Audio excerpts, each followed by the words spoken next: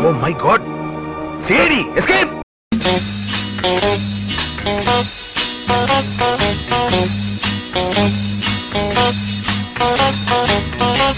So welcome back to the CID podcast.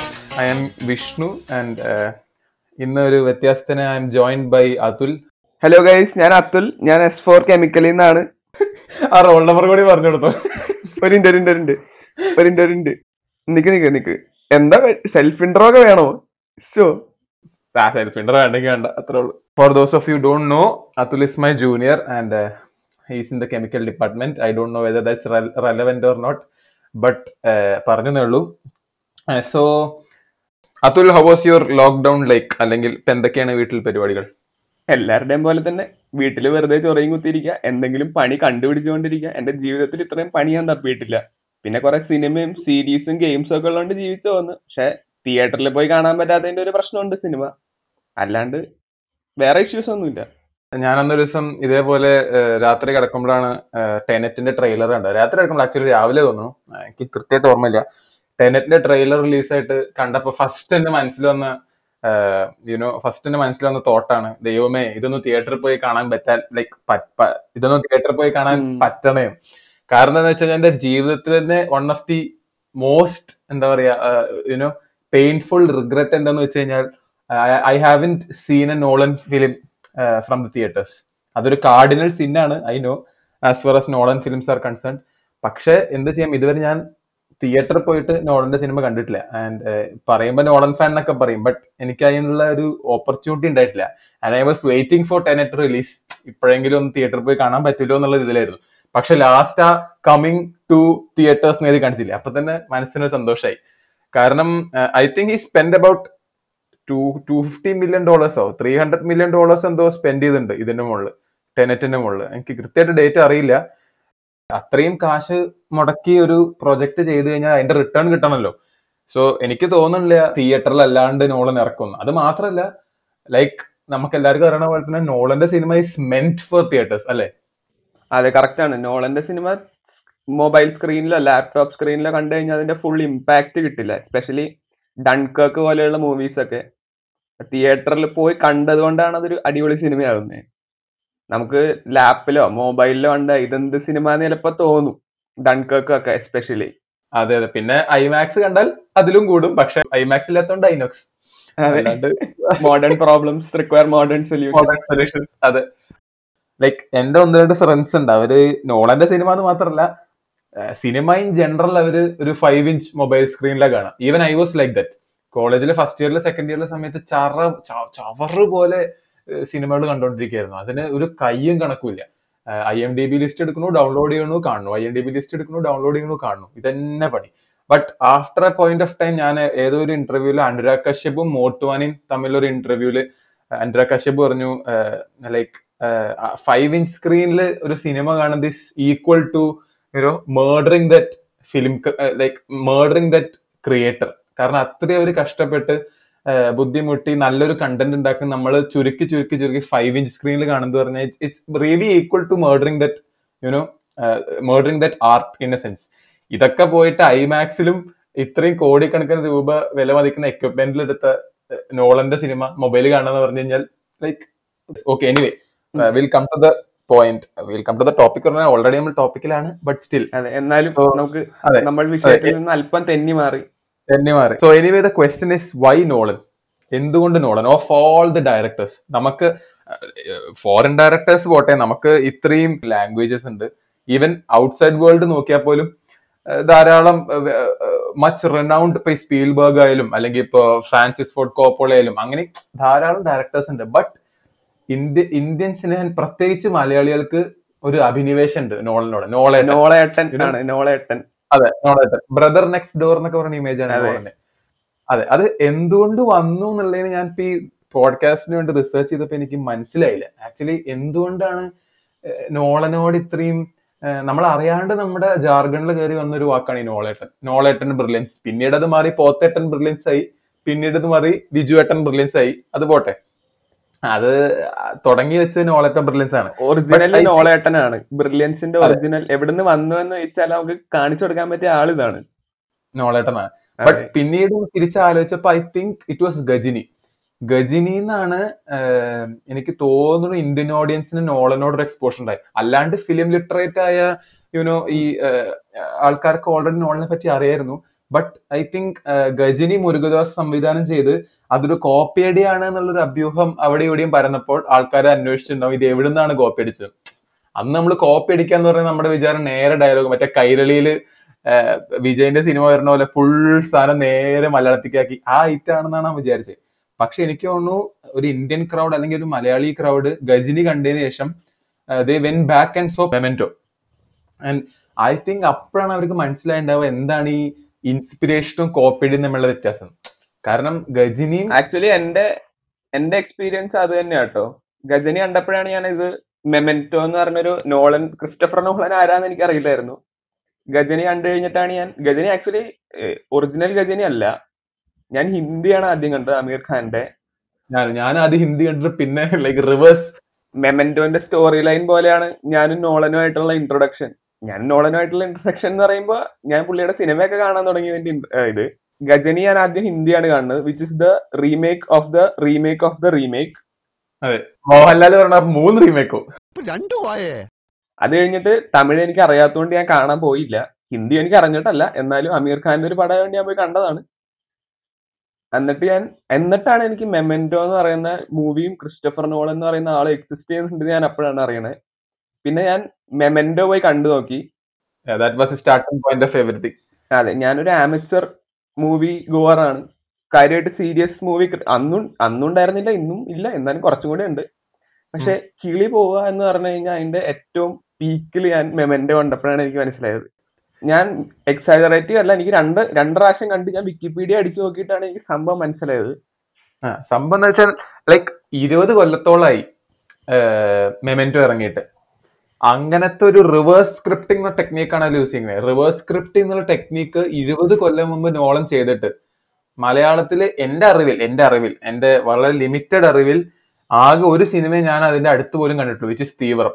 Dulquer സൽമാന്റെ തീവ്രം എന്ന് പറഞ്ഞ സിനിമയിലാണ് പിന്നെ എവിടെയെങ്കിലും ഒരു റിവേഴ്സ് സ്ക്രിപ്റ്റിംഗ് ടെക്നീക്ക് കണ്ടിരിക്കണം. കാരണം കട്ട് ചെയ്ത് അതായത് ഫ്ലാഷ് ബാക്കും പ്രസന്റും കട്ട് ചെയ്ത് കളറിൽ ഒരെണ്ണം വേറെ കളർ ടോൺ മാറ്റിയിട്ട് എടുത്തേക്കുന്നത്. അതെ, തീവ്രത്തിലും അങ്ങനെയാണ്. തീവ്രത്തിലും കളർ ടോൺ വ്യത്യാസം ആയിട്ടാണ് ചെയ്തിരിക്കുന്നത്. അതെനിക്ക് ഓർമ്മയുണ്ട്. ദ പോയിന്റ് ഇസ് മെമെന്റോ അല്ലെങ്കിൽ ഗജിനി എന്ന് പറഞ്ഞ ഒരു സിനിമയിൽ നിന്നാണ് മലയാളികൾക്കും ഇന്ത്യക്കാർക്കും നോളൻ എന്നുള്ളൊരു ഒരു ഫീലിംഗ് കയറി വന്നത്, അല്ലെങ്കിൽ നോളൻ എന്നുള്ള ഒരാൾ എക്സിസ്റ്റ് ചെയ്യേണ്ടത്. ആൻഡ് അത് അത്രയും കാലം കഴിഞ്ഞ് ഇപ്പോ ടെനറ്റിന്റെ ഷൂട്ടിംഗ് ഇന്ത്യയിൽ വരെത്തി. So it completes the loop to say it in a Nolan perspective.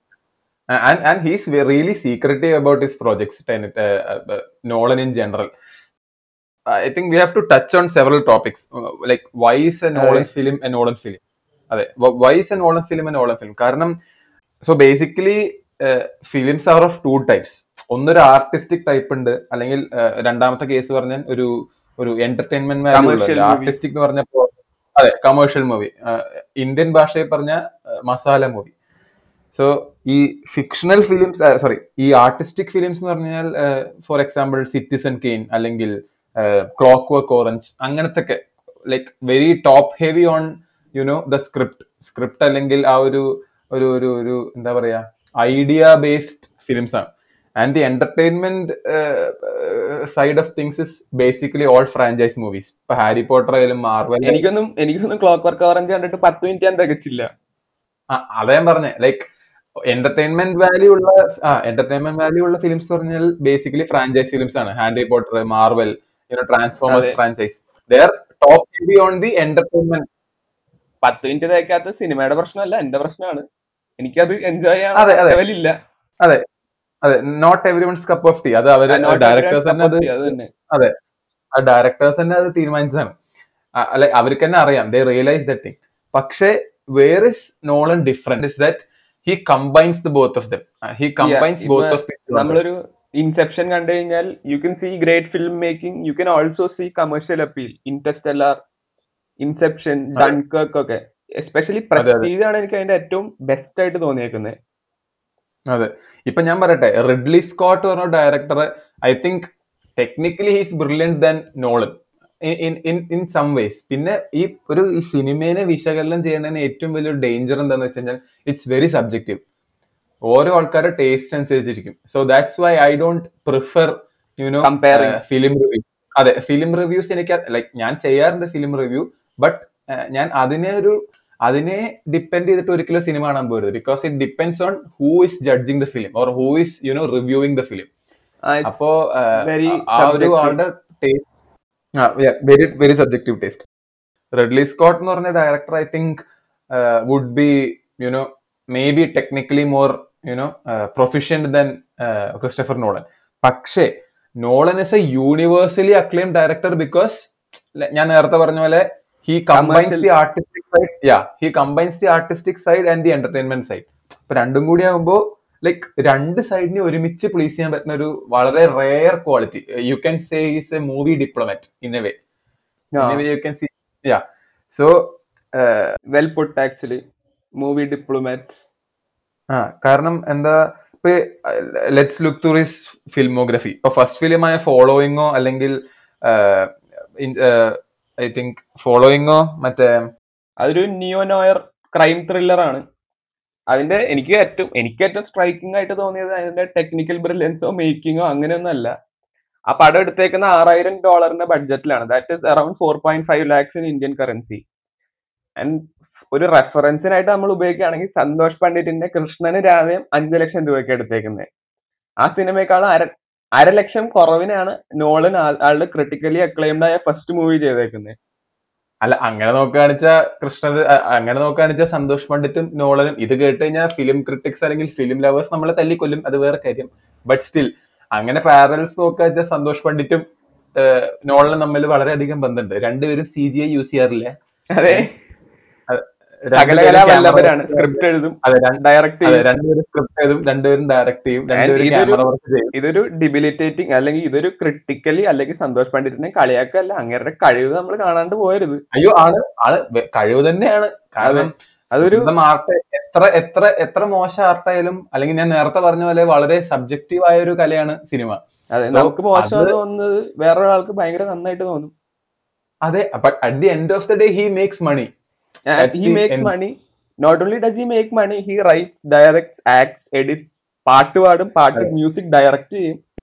But main point is രണ്ട് ആൾക്കാരുടെ സിനിമയും കണ്ട ഒന്നും മനസ്സിലാവില്ല. അതാണ് ഏറ്റവും വലിയ കോമൺ പോയിന്റ്. അതാണ് അതിന്റെ common factor. Okay, so common factor എന്ന് പറഞ്ഞപ്പോഴാണ് I think we can go to the constants in Nolan film. ഞാൻ ഇപ്പൊ നേരത്തെ ഒരു മീം കണ്ടിരുന്നു, എനിക്ക് അയച്ചു തന്നിരുന്നു. So constants in Nolan film എന്ന് പറഞ്ഞു കഴിഞ്ഞാൽ ഫസ്റ്റ് തന്നെ ഓർമ്മ വരെ ആരാണ്? മൈക്കിൾ കെയ്ൻ ആണ്. മൈക്കിൾ കെയ്ൻ ഇല്ലാത്ത നോളൻ പടം വളരെ വിരളമാണ്. അല്ല, ബാറ്റ്മാൻ ബിഗിൻസ് ഇൻസോംനിയ കഴിഞ്ഞിട്ടാ വരുന്നത്. ബാറ്റ്മാൻ ബിഗിൻസ് ആയിട്ടുള്ള എല്ലാ പടത്തിലും ഡൺകർക്ക് ഒഴിച്ച് പുള്ളിയുണ്ട്. ഓക്കെ, അടുത്ത മെയിൻ ഫാക്ടർ എന്താന്ന് വെച്ച് കഴിഞ്ഞാൽ, okay this a spoiler alert, not spoiler alert kind of, but എല്ലാത്തിലും ഭാര്യമാർ മരിക്കും. ഭാര്യ അല്ലെങ്കിൽ മകൾ അല്ലെങ്കിൽ അമ്മ, ഏതെങ്കിലും ഒരാള് എങ്ങനെയൊക്കെ മരിക്കും. ഫീമെയിൽ ക്യാരക്ടറെ കൊല്ല. അത് മലയാളം മൂവീസിൽ പണ്ടൊരു ക്ലീഷയുണ്ട്, ഞാൻ എവിടെയോ ഈ അടുത്ത് വായിച്ചതാണ്. അച്ഛനും മകനും തമ്മിൽ സിനിമയിൽ തെറ്റിയിട്ടുണ്ടോ അവര് റീകൺസൈൽ ചെയ്തിട്ടുണ്ടോ അച്ഛൻ മരിച്ചിരിക്കും പിറ്റേ ദിവസം. അതെ, എങ്ങനെയാണെന്ന് നമുക്ക് അറിയണ്ട. ഹാർട്ട് അറ്റാക്ക് ആയിരിക്കും, വണ്ടി ഇടിച്ചു കൊല്ലുന്നതായിരിക്കും, പക്ഷെ ആള് ഇല്ല, ആള് തീർന്നു. അതെ.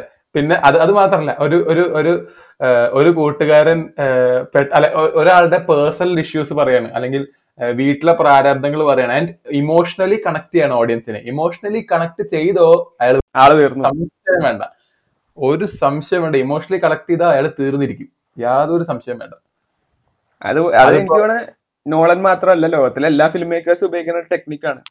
Basically tugging on to your heart strings, അത്രേ ഉള്ളൂ. നമുക്ക് വളരെ ഇമോഷണലായി കണക്ട് ചെയ്ത് ഏതൊരു ഒരാളെ നമ്മൾ ലൈക്ക് റിമൂവ് ചെയ്ത് കഴിഞ്ഞാൽ ആ ഒരു വെട, അത്രേ ഉള്ളൂ. പിന്നെ നമ്മള് നോളന്റെ കൊളാബറേഷൻസിനെ പറ്റി നമ്മൾ സംസാരിക്കുകയാണെങ്കിൽ ഹാൻസ് സിമ്മറിനെ വിടാൻ പറ്റില്ല.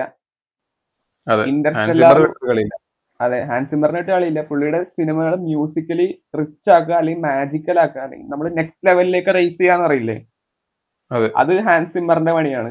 Nolan films are all very highly musical എന്ന് മാത്രമല്ല, if you could define Nolan films in one word, which word would you use? Love, relationships. You could use love, അല്ലെങ്കിൽ it could be time. Time എന്നുള്ള ഒരു general തീമാണ്. അതിപ്പോ time, he says that like basically time warps in every Nolan film. It warps in space. ഇപ്പൊ ഇൻഡസ്ട്രിയലാണെങ്കിൽ it warps in space, and it warps in memories which is in Memento, and it warps in dreams which is in Inception. So time is very critical and very crucial and very important as far as Nolan films are concerned. അപ്പോ ആ ടൈമിനെ ഓഡിയൻസിലേക്ക് എത്തിക്കുക എന്നുള്ളതിന്റെ ഏറ്റവും വലിയ part മ്യൂസിക്കിനാണ്. And he uses this ticking noise. ഈ വാച്ചിന്റെ ticking noise വളരെ വളരെ പ്രീഡമിനന്റ് ആയിട്ട് യൂസ് ചെയ്യുന്ന ആളാണ് Hans Zimmer. And he uses this ticking noise everywhere. Like basically he uses this in Sherlock Holmes.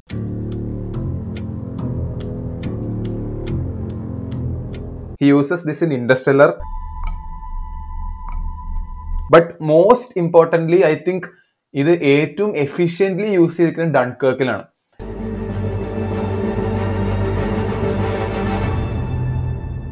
And why it's efficient is because it's something called a shepherd's stone. ഈ shepherd stone എന്ന് പറഞ്ഞാൽ it's an audio illusion. Basically അതിങ്ങനെ increase ചെയ്യണ പോലെ തോന്നും. So നിങ്ങൾ ആ കേട്ടതാണ് shepherd stone. So it gives us the illusion that the tone is escalating. പക്ഷെ അതൊരു ഇല്യൂഷൻ മാത്രമാണ്. സോ ഡൺകേർക്കിൽ എന്തുകൊണ്ടാണ് ഈ ഷെപ്പേർഡ് സ്റ്റോൺ വർക്ക് ചെയ്തെന്ന് വെച്ച് കഴിഞ്ഞാൽ it makes the audience cling to the seats. Edge of the seats എന്നൊക്കെ പറയുന്ന ഒരു സംഭവം. അതെ ഭയങ്കര എക്സൈറ്റഡ് ആയി, അല്ലെങ്കിൽ നമ്മൾ അറിയാണ്ട് തന്നെ will be more emotionally and more cinematically invested to that film. True. അത് നമ്മൾ അറിയാണ്ടായിരിക്കും. ഇപ്പോ ഞാൻ എപ്പോഴും എനിക്ക് അറിയുന്ന ആൾക്കാരോട് ഞാൻ പറയാറുണ്ട്, one of the musical pieces that changed my life, out of context ആണ്, because you have to know me personally to understand what I'm saying, but still one of the most powerful pieces of music that I've ever heard in my life is Cornfield Chase. അത് ഇന്റർസ്റ്റെല്ലാറിൽ Hans shimmer create ചെയ്ത കോൺഫീൽഡ് chase എന്ന് പറഞ്ഞൊരു piece ഉണ്ട്. If anyone's have ആരും കേട്ടിട്ടില്ലെങ്കിൽ you should certainly go check it out.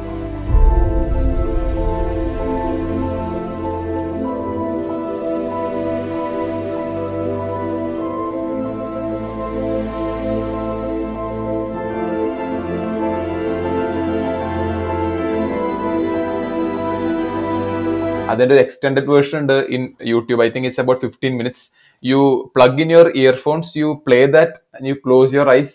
Basically you can see your life spin in front of you. അതിന് invest ചെയ്ത് കഴിഞ്ഞാൽ കേട്ടോ. ഞാൻ എല്ലാവരെയും കേസ് പറയല, it happen to me, it could happen to you. ഞാൻ ജസ്റ്റ് പറഞ്ഞു എന്നുള്ളൂ. Interstellar is the like one of the most scientifically accurate films. അത് വളരെ നിസ്സംശയം പറയാം. കാരണം അതിന്റെ ബാക്കിൽ വർക്ക് ചെയ്ത കിപ്തോൺ എന്ന് പറഞ്ഞ ഒരു സയന്റിസ്റ്റ് ആണ്. And he literally put everything that he had into this film to make it scientifically plausible. കാരണം അത് മാത്രല്ല, after this Kipthon wrote a book on the science of the film Interstellar. And Interstellar എന്നുള്ള ഫിലിമിന് വേണ്ടിയിട്ട് you might have seen the black hole, ഒരു black hole ഒരു scene ഉണ്ട്. And it's like the one of the most visually pleasing scenes I've ever seen in a film. കാരണം that image of the black hole or that visual of the black hole was rendered scientifically. അതിന്റെ formula എല്ലാം apply ചെയ്ത് that was rendered, and that I guess it took about 100 hours. ആ computer it took about 100 hours to render that image. കാരണം already നമുക്ക് അറിയാത്തൊരു ഒരു ഒരു ഒരു സംഭവമായിരുന്നു ബ്ലാക്ക് ഹോളിന്റെ ഷേപ്പ് എന്തായിരിക്കും, അല്ലെങ്കിൽ like what could look like. അതൊരു സിനിമയിലൂടെ ആണ് ലോകം അറിയണത്.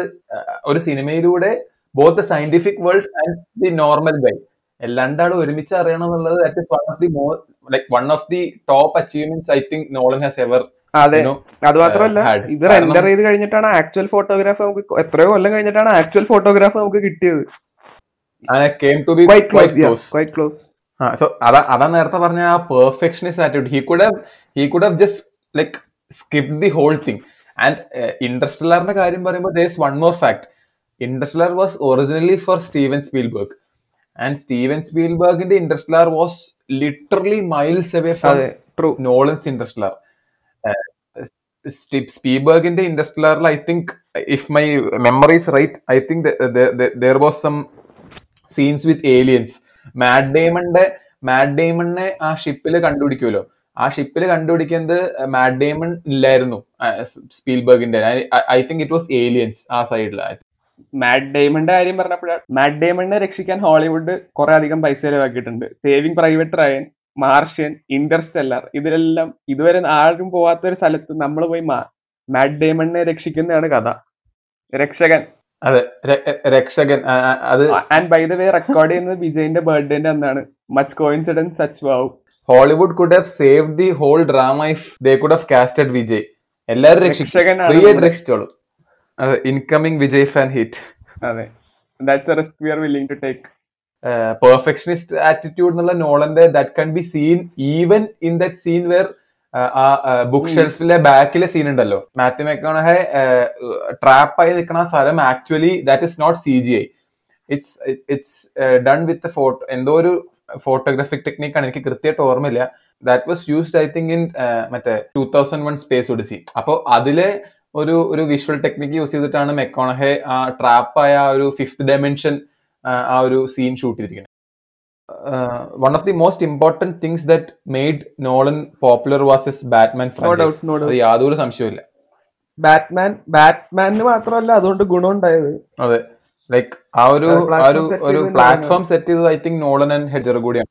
ബാറ്റ്മാൻ ബിഗിൻസ് ഇറങ്ങിയ സമയത്ത് എനിക്ക് നോളൻ പോയിട്ട് ഹോളിവുഡ് സിനിമ കാണുന്ന ഒരു അവസ്ഥയല്ല, കാരണം I was about 6 or 7. Film literacy കുറച്ച് കിട്ടിയതിന് ശേഷം ആലോചിച്ചപ്പോഴാണ് how risky it was giving such a നമ്മൾ നേരത്തെ പറഞ്ഞ പോലെ എന്റർടൈൻമെന്റ് ഹെവി ആയ കോമിക് ബുക്ക് ഒരു ഫ്രാഞ്ചൈസ്, അതും ഇത്രയും അഡോർ ചെയ്യുന്ന ബാറ്റ്മാനും ജോക്കറും, giving it to summon like Christopher Nolan who has a very heavy artistic or mind bending kind of thing.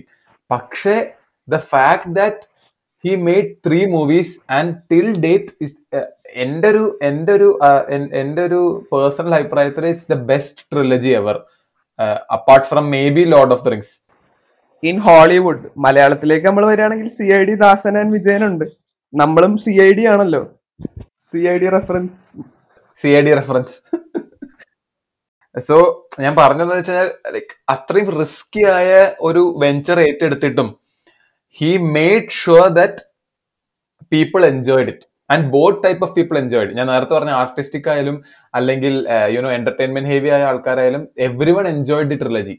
Basically there are no haters എന്ന് വേണമെങ്കിൽ പറയാം, because it's the whole forum. And many people that I know consider The Dark Knight Rises the weakest part or the less Nolan-esque film. Weakest film alla. I'm not taking away any credibility or any brilliance that the third film has, but many people consider it to be the least Nolan-esque film. But it's one of my favorite movies.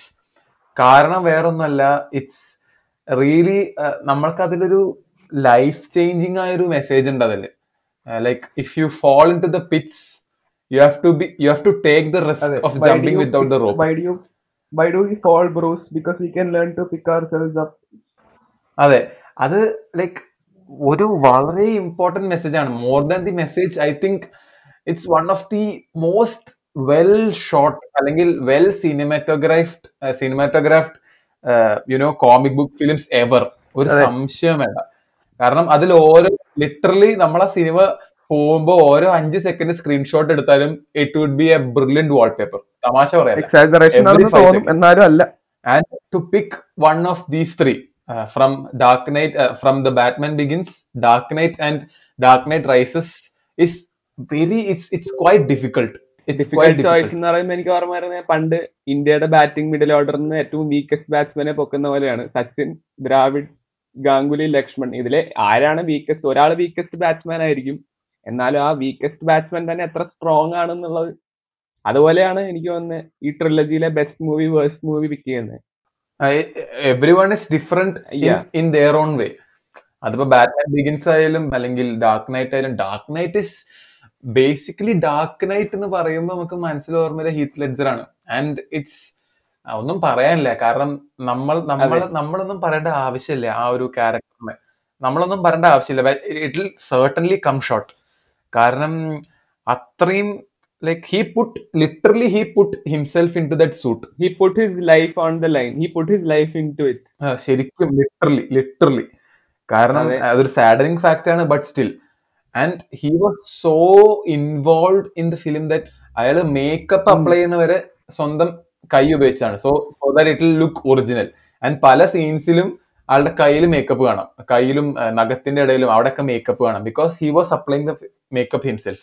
And again നമ്മൾ നേരത്തെ first പറഞ്ഞ ഒരു നോളട്ടൻ brilliance എന്നുള്ളത്, if you could the next time you watch Dark Knight, from the first scene, bank heist തൊട്ട് robbery തൊട്ട് last scene വരെ, if you could look at the Joker's makeup, പതുക്കെ അത് അടർന്ന് വീഴുന്നുണ്ട്. ഫസ്റ്റിലെ ഫുള്ളി മെയ്ഡപ്പ് അല്ലെങ്കിൽ ഫുൾ മേക്കപ്പ് ഉള്ള Joker to the last scene where is bare, അല്ലെങ്കിൽ അങ്ങനെ ഒരു ചെറിയ ആസ്പെക്ടും കൂടി ഇതിൽ വരുന്നുണ്ട്. Because that's how precise Nolan is. അത് ശരിയാണ്. നമ്മള് ഈ ഹിഡൻ മെസ്സേജിങ് എന്നൊക്കെ പറയില്ലേ, അത് ഭയങ്കര എഫിഷ്യന്റ് ആയിട്ട് യൂസ് ചെയ്യുന്ന ആളാണ് നോളൻ. ഈവൻ ഇൻസെപ്ഷന്റെ എൻഡില് ആ സ്പിൻ ചെയ്യുന്ന ടോട്ടം താഴെ വീഴോ ഇല്ലയോ നമുക്കറിയില്ല, അത് ഡ്രീം ആണോ അല്ലയോ. ആ ഡ്യൂപ്ലിസിറ്റി എന്നുള്ളൊരു ആസ്പെക്ട് വരുന്ന പ്രസ്റ്റീജ് ആയാലും, അല്ലെങ്കിൽ ഇൻഡസ്ട്രിയറിലെ വാച്ച് ആയാലും, അല്ലെങ്കിൽ മെമെന്റോയിലെ ഫോട്ടോസ് ആയാലും, he has something that that audience could tether. അതായത് ഓഡിയൻസിനെ ടെതർ ചെയ്ത് വെക്കാനുള്ള എന്തെങ്കിലും ഒരു ആസ്പെക്ട് നോളൻ എല്ലാ സിനിമയിലും കൊടുക്കും. And talking about the watch, ഇന്റർസ്റ്റെല്ലാറിലെ ഡൺകേർക്കിലെ ഞാൻ നേരത്തെ പറഞ്ഞ ticking noise is from Nolan's watch. ഒരു യൂസ്ലെസ് ട്രിവിയ ആണ്, but still I'm putting it out there. Talk about putting your time into something. Literally. So like ഞങ്ങൾക്ക് as very amateur movie reviewers, I think we have done our best to kind of reflect on how important Nolan is. നമ്മളിതൊന്നും പറഞ്ഞു കൊടുക്കേണ്ട ആവശ്യമില്ല. ഞാൻ ആമച്വർ movie reviewer പോലും അല്ല. ഞാൻ Nolan ആയതുകൊണ്ട് മാത്രം, ഞാൻ നോളന് കേട്ടപ്പോ വന്ന ആളാണ്. അതെ, നമ്മൾ ആരുമല്ല, but we have done our part. കാരണം നോളേട്ടൻ എന്ന് വിളിപ്പേരിട്ട് വിളിക്കുന്ന ആളെ, അത്രയും ക്ലോസ് ടു ഹാർട്ട് ആയ ഒരാളെ നമുക്ക് പിന്നീട് നമ്മൾ എക്സ്പ്ലെയിൻ ചെയ്യേണ്ട ആവശ്യമില്ല മലയാളികൾക്ക്. But I found this topic kind of interesting. കാരണം ഇത്രയും ദൂരത്ത്, ആള് ബ്രിട്ടീഷ് അല്ലേ? ബ്രിട്ടീഷ് ഒരു ഡയറക്ടറിനെ ഇത്രയും അഡോർ ചെയ്യണത് Indians, which is ironic in a way. ഇതിനു മുമ്പ് ഇംഗ്ലണ്ടിനെ ഇത്രയധികം ഇഷ്ടപ്പെട്ട ഒരു ഇന്ത്യക്കാരൻ വിജയ് മല്യ ആയിരിക്കും എന്നാണ് എന്റെ അഭിപ്രായം. So basically I think that's it. നമ്മൾക്ക് വേറെ കാര്യമായിട്ടൊന്നും ഇല്ല. ഇരുന്നവർക്ക് ഞാൻ നന്ദി രേഖപ്പെടുത്തുന്നു. And I guess that's it. കാരണം ഞങ്ങൾക്ക്, ഞാൻ നേരത്തെ പറഞ്ഞ പോലെ, ഒരു ആമച്വർ ഫിലിം വ്യൂവർ, അങ്ങനെ തന്നെ പറയാം, ആമച്വർ ഫിലിം വ്യൂവർ എന്നുള്ള രീതിയിൽ ഞാനും അതുലും I think we have done a decent job, average or a decent job of kind of talking about why we love Nolan and why we have a connection with Nolan. So thanks for listening to the CID podcast episode 1. അല്ല, actually അവിടെ കാര്യമുണ്ട്, നമ്മൾ നോളേട്ടനും നൂൽപുട്ടും എന്നുള്ളത് പറഞ്ഞിട്ടില്ല. And I think this is the best way to end an episode by an episode on Nolan by referencing the first thing that you saw, which was the heading at the last part of the episode. I think a podcast episode on a very complex, topic like Nolan deserves something lighter to end the things. So here's a song from Gandharvas. I hope you guys had a good time listening to us, and we'll see you in the next episode.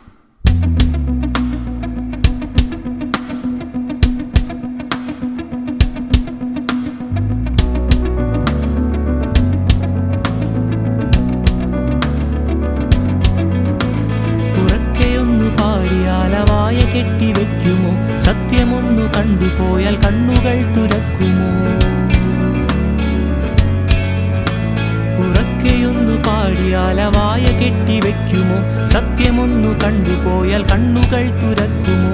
ഉച്ചിമീത് വാനിടിந்து വീഴുകിன்ற போதிலும் അച്ചമില്ലേ അച്ചമില്ലേ അച്ചമെன்பതില്ലയെ, ഇച്ചകത്തുള്ളോരെല്ലാം എതിർന്നു നിன்ற போதிலும் അച്ചമില്ലേ അച്ചമില്ലേ അച്ചമെன்பതില്ലയെ.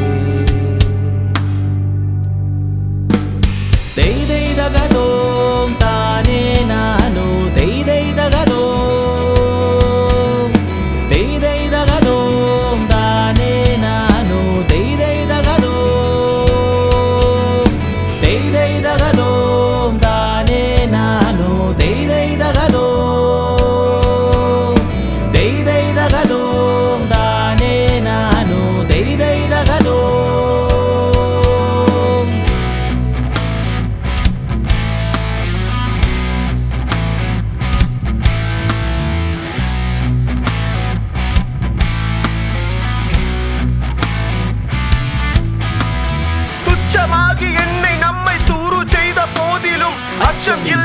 அச்சம் இல்லை அச்சம் என்பதில்லையே இச்சை கொண்ட பொருளெல்லாம் எழுந்து விட்ட போதிலும் அச்சம் இல்லை அச்சம் இல்லை அச்சம் என்பதில்லையே உச்சி மீது வான் இடிந்து வீழுகின்ற போதிலும் அச்சம் இல்லை அச்சம் இல்லை அச்சம் என்பதில்லையே இச்சகத்துள்ளோரெல்லாம் எதிர்ந்து நின்ற போதிலும் அச்சம் இல்லை அச்சம் இல்லை அச்சம் என்பதில்லையே அச்சம் இல்லை அச்சம் இல்லை அச்சம் என்பதில்லையே அச்சம் இல்லை அச்சம் இல்லை அச்சம் என்பதில்லையே அச்சம் இல்லை அச்சம் இல்லை அச்சம் என்பதில்லையே அச்சம் இல்லை அச்சம் இல்லை அச்சம் என்பதில்லையே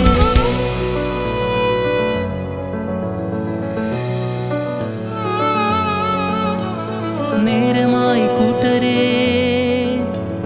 പാരതന്ത്ര ചിന്തകൾ വിഴുങ്ങിടുന്ന നമ്മളെ ഉണർത്തിടാം ഒരുക്കിടാം നമുക്കിനി നേരമായി കൂട്ടരേ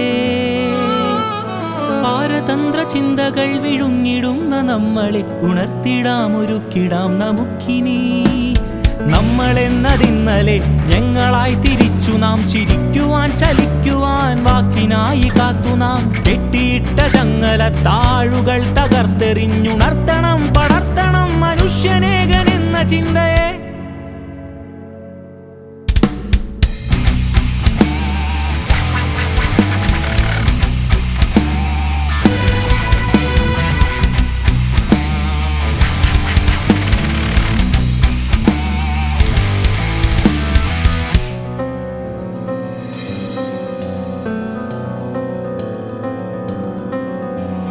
உச்சி மீது வானிடிந்து வீழுகின்ற போதிலும் அச்சமில்லை அச்சமில்லை அச்சம் என்பதில்லையே இச்சகத்துள்ளோரெல்லாம் எதிர்த்து நின்ற போதிலும் அச்சமில்லை அச்சமில்லை அச்சம் என்பதில்லையே